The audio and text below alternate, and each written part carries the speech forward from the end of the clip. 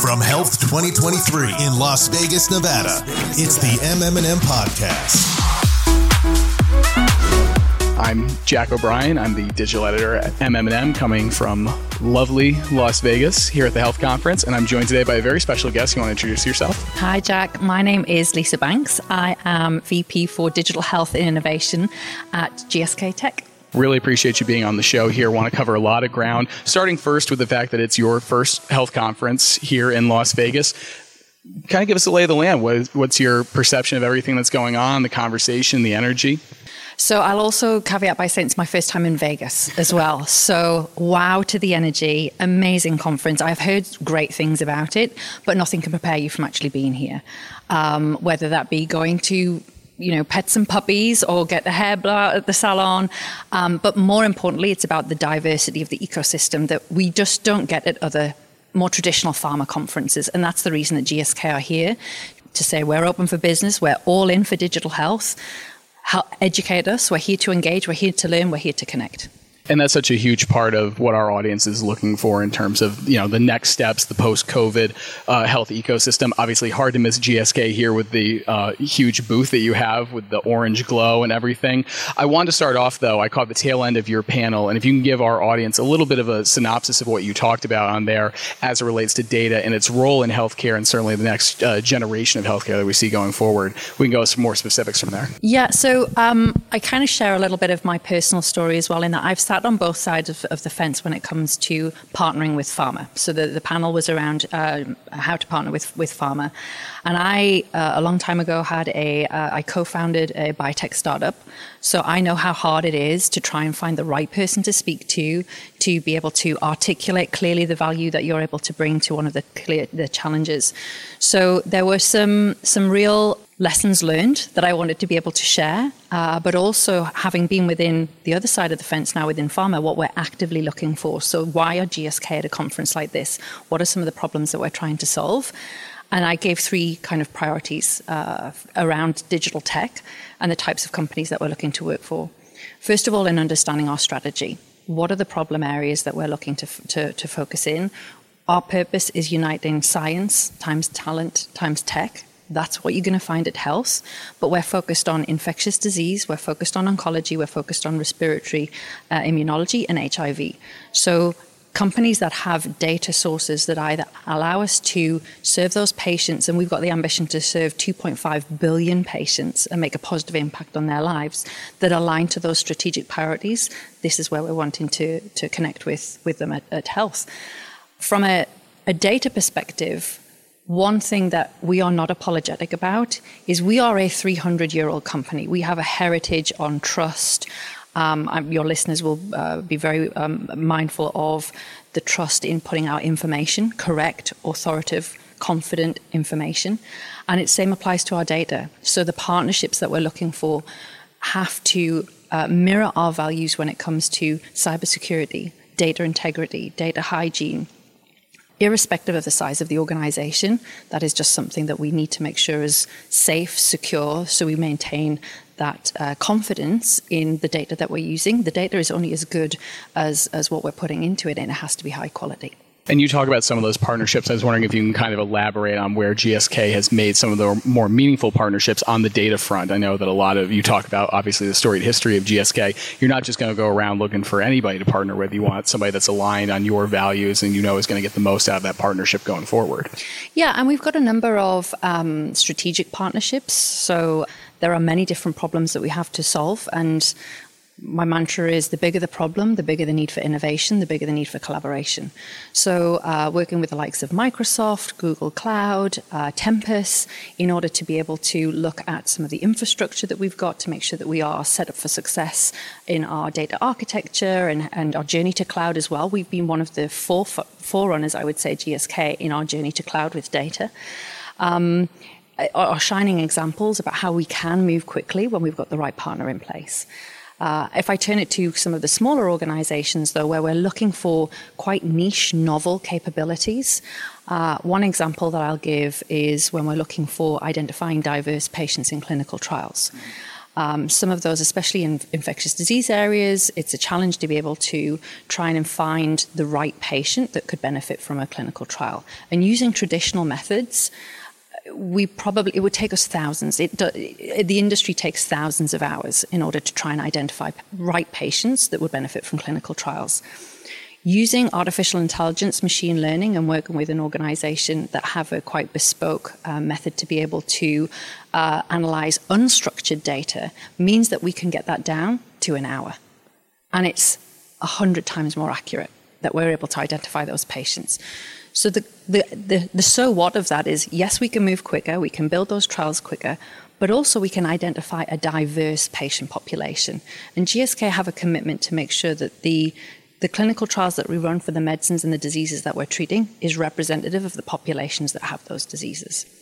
So the diversity is really, really clear. Back in the day, where it was you were a white 70-kilogram male in order to partake in a clinical trial, is no longer the case. It's interesting to hear you talk about that. I spoke with Walgreens' chief clinical trials officer earlier, and she had made a similar point where it's the industry not only recognizes that's a problem, but is now enacting solutions to your point of saying we need to diversify, we need to be quicker, we need to do X, Y, and Z on that front. I'm curious about maybe what that next generation of clinical trials looks like from your perspective going forward. I know a lot of companies are saying we need to diversify. We've heard the health equity argument. We saw everything that happened with COVID. What does that look like for GSK in the future? I love that you asked this question. Honestly, this is where you're going to have to kind of go, okay, Lisa, calm down. So in 3 years' time, I believe 70% of our data from clinical trials will be coming from sensors and wearables. That is the future. That is the way in which we're going to be developing medicines, and that's what we need to be ready for. The thing that excites me the most is that we're going to be able to identify through digital biomarkers, we'll be able to identify new patient phenotypes. We'll be looking at real-time data. Gone are the days whereby people will be filling out a paper questionnaire. It's going to be looking at monitoring and identifying some of those signals that potentially can get ahead of disease. And GSK are looking to get ahead of disease together. If we could start to give some feedback to the physician or to the patient that there's a worsening of their condition, they're having an exacerbation, or it's looking like they're trending towards the need to go and speak to a healthcare provision, and you can do that sooner, wouldn't that be incredible? So the best problem is a problem that you don't have, and getting ahead of disease through vaccination, through symptom tracking, is exactly where the future of digital health is going to take us. And it sounds a lot what I've heard from other healthcare executives across the spectrum, whether they're hospital executives, pharma executives, you name it, is talking about that flipping it from sick care into a more proactive preventative care model. And this is kind of putting that into action, if you will. It is putting it into action. I also think it's opening up channels to make our medicines more accessible. So when we're thinking about remote clinical trials, remote capture of data, you don't have to live next to a teaching hospital in order to partake in a clinical trial. You could live anywhere because you're able to monitor and partake within that trial. That means we're going to get more diverse populations involved in our trials. We're also going to be able to get more diverse populations who can have access to our medicines and medical care. I wanted to ask you a question as it relates to the health data conversation, because I hear from executives all the time, it becomes a buzzword at some point, just saying, like, we need to focus on data, we need to invest in data. From your perspective, because you are such a leader on that front, maybe what are some of the most glaring misconceptions or misunderstandings around data? Because I think people just say, like, oh, if I just throw money at data, or if I say I'm going after data, then I'm doing my job. But it has to be a lot more, strategic in the way that you approach data if you really want to get the results you're looking for. Yeah, and I think it comes back to that data hygiene, so the quality of the data, rubbish in, rubbish out. You have to have confidence in the data that you are either acquiring or that you're producing yourself. So looking at it as the more data, the better that your output's going to be is a fallacy. It's all about the quality of the data. Can you trust the information that's coming through? Is that therefore going to give you a meaningful analysis? What do you do with that data once you've got it? We're swimming in a sea of data. In the last 3 months alone, GSK have generated more data than we ever have in our history. And we're a 300-year-old company. I'm really kind of curious, too. Obviously, you've spoken to where GSK stands on this, but you probably look out at the broad industry and see, some of your competitors and rivals, making data investments. Are you optimistic about where the future of data innovation and health data comes from on the pharma side, or is there still room for improvement from your perspective? I think there's always room for improvement. I think I come back to the trust. So as a collective, we are custodians. We have to be responsible in how we look at that data. There has to be transparency in why we are collecting data. I think it's a perfectly reasonable question to understand why are we collecting data? How do we intend to use it?